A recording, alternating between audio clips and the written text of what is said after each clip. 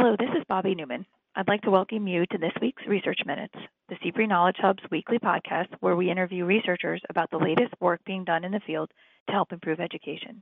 This week, I speak with John Pape, Assistant Professor of Education and Economics at Brown University, about his study, Productivity Returns to Experience in the Teacher Labor Market, Methodological Challenges and New Evidence on Long-Term Career Improvement, which was recently published in the Journal of Public Economics. John, thank you for joining me today. Thanks very much for having me.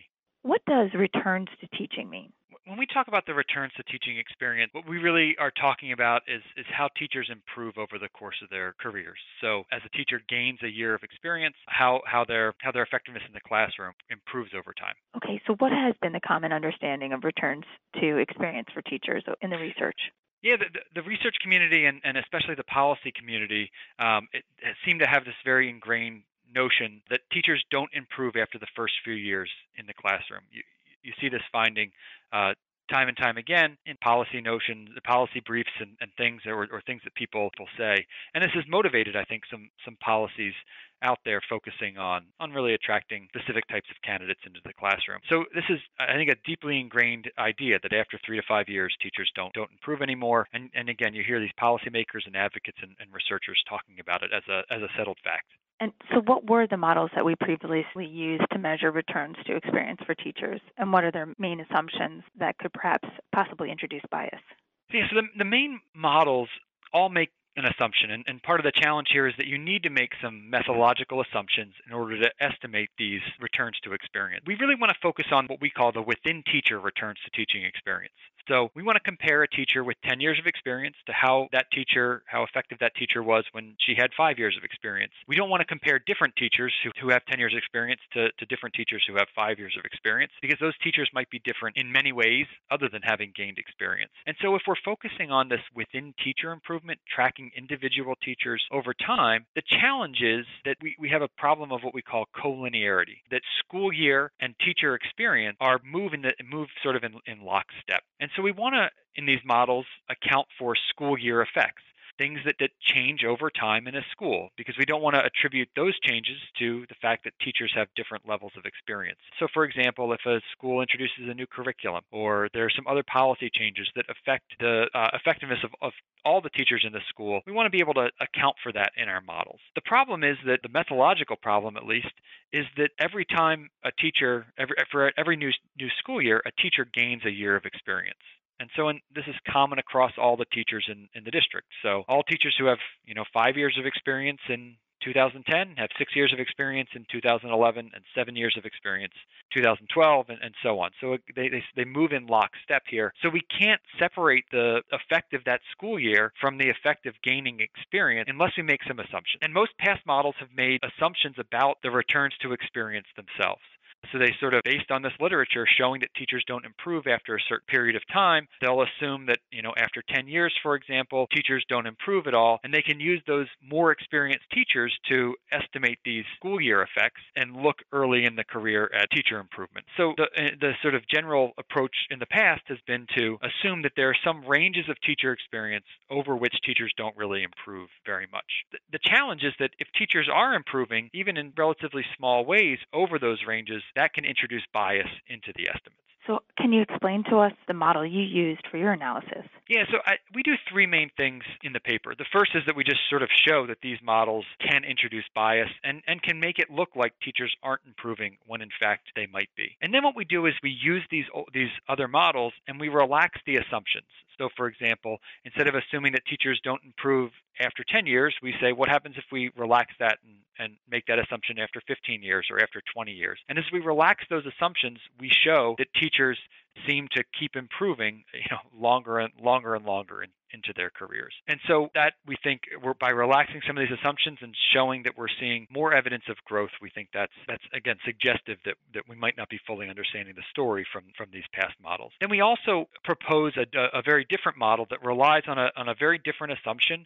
We make some technical assumptions about the year effects, but we estimate those not looking within teacher. But it relies on a very different assumption. It's not an assumption about how teachers improve over the course of their careers, but we find that when we estimate this new model, we again find that teachers seem to improve over the course of their careers. So when we relax the assumptions in the other model or we fit our new model, we find very similar results. And we think this suggests that the teachers are indeed improving, at least in the district that we study. So if you had to make a concluding statement about your research results, what would you say?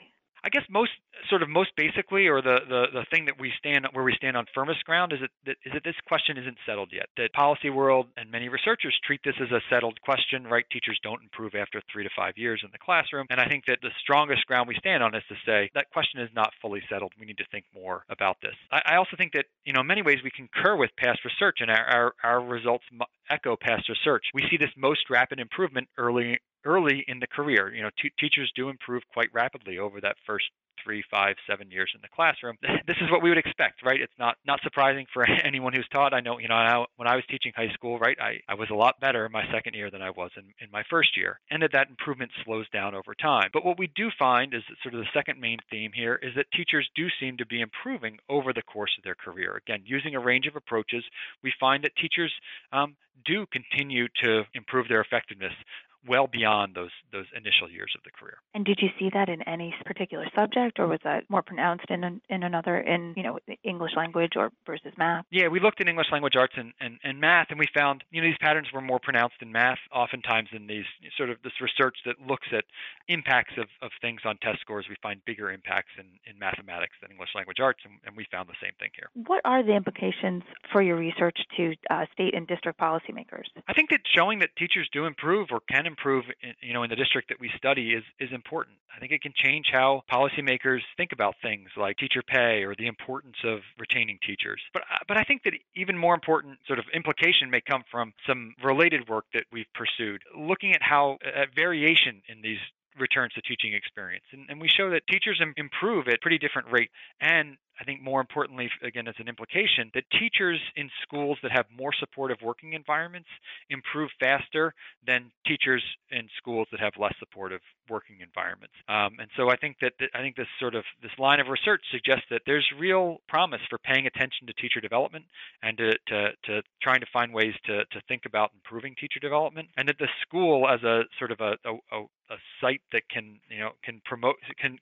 develop conditions that either support or constrain teacher development is something that can be it's an important policy lever for state and districts to think about. How can we support those environments where teachers can indeed improve? I should also say that we only focus on teachers' contributions to student test scores. Other research, I think, does suggest pretty convincingly that there are lots of ways that more experienced teachers can contribute beyond the impacts on test scores of kids in their specific classroom, right? They can be helpful colleagues. They can share materials with less experienced teachers. They can be mentors. They can take on school leadership roles, or they can support students in other ways, right, beyond test scores. They might support their socio-emotional development or things like that. We look at test scores because we can quantify them. That doesn't mean that we should ignore these other contributions that more experienced teachers might make. It falls outside the scope of our paper, but I just wanted to be clear that we are looking at an important but limited outcome here, the teacher effectiveness as measured by contributions to test scores. And then the other paper that you mentioned,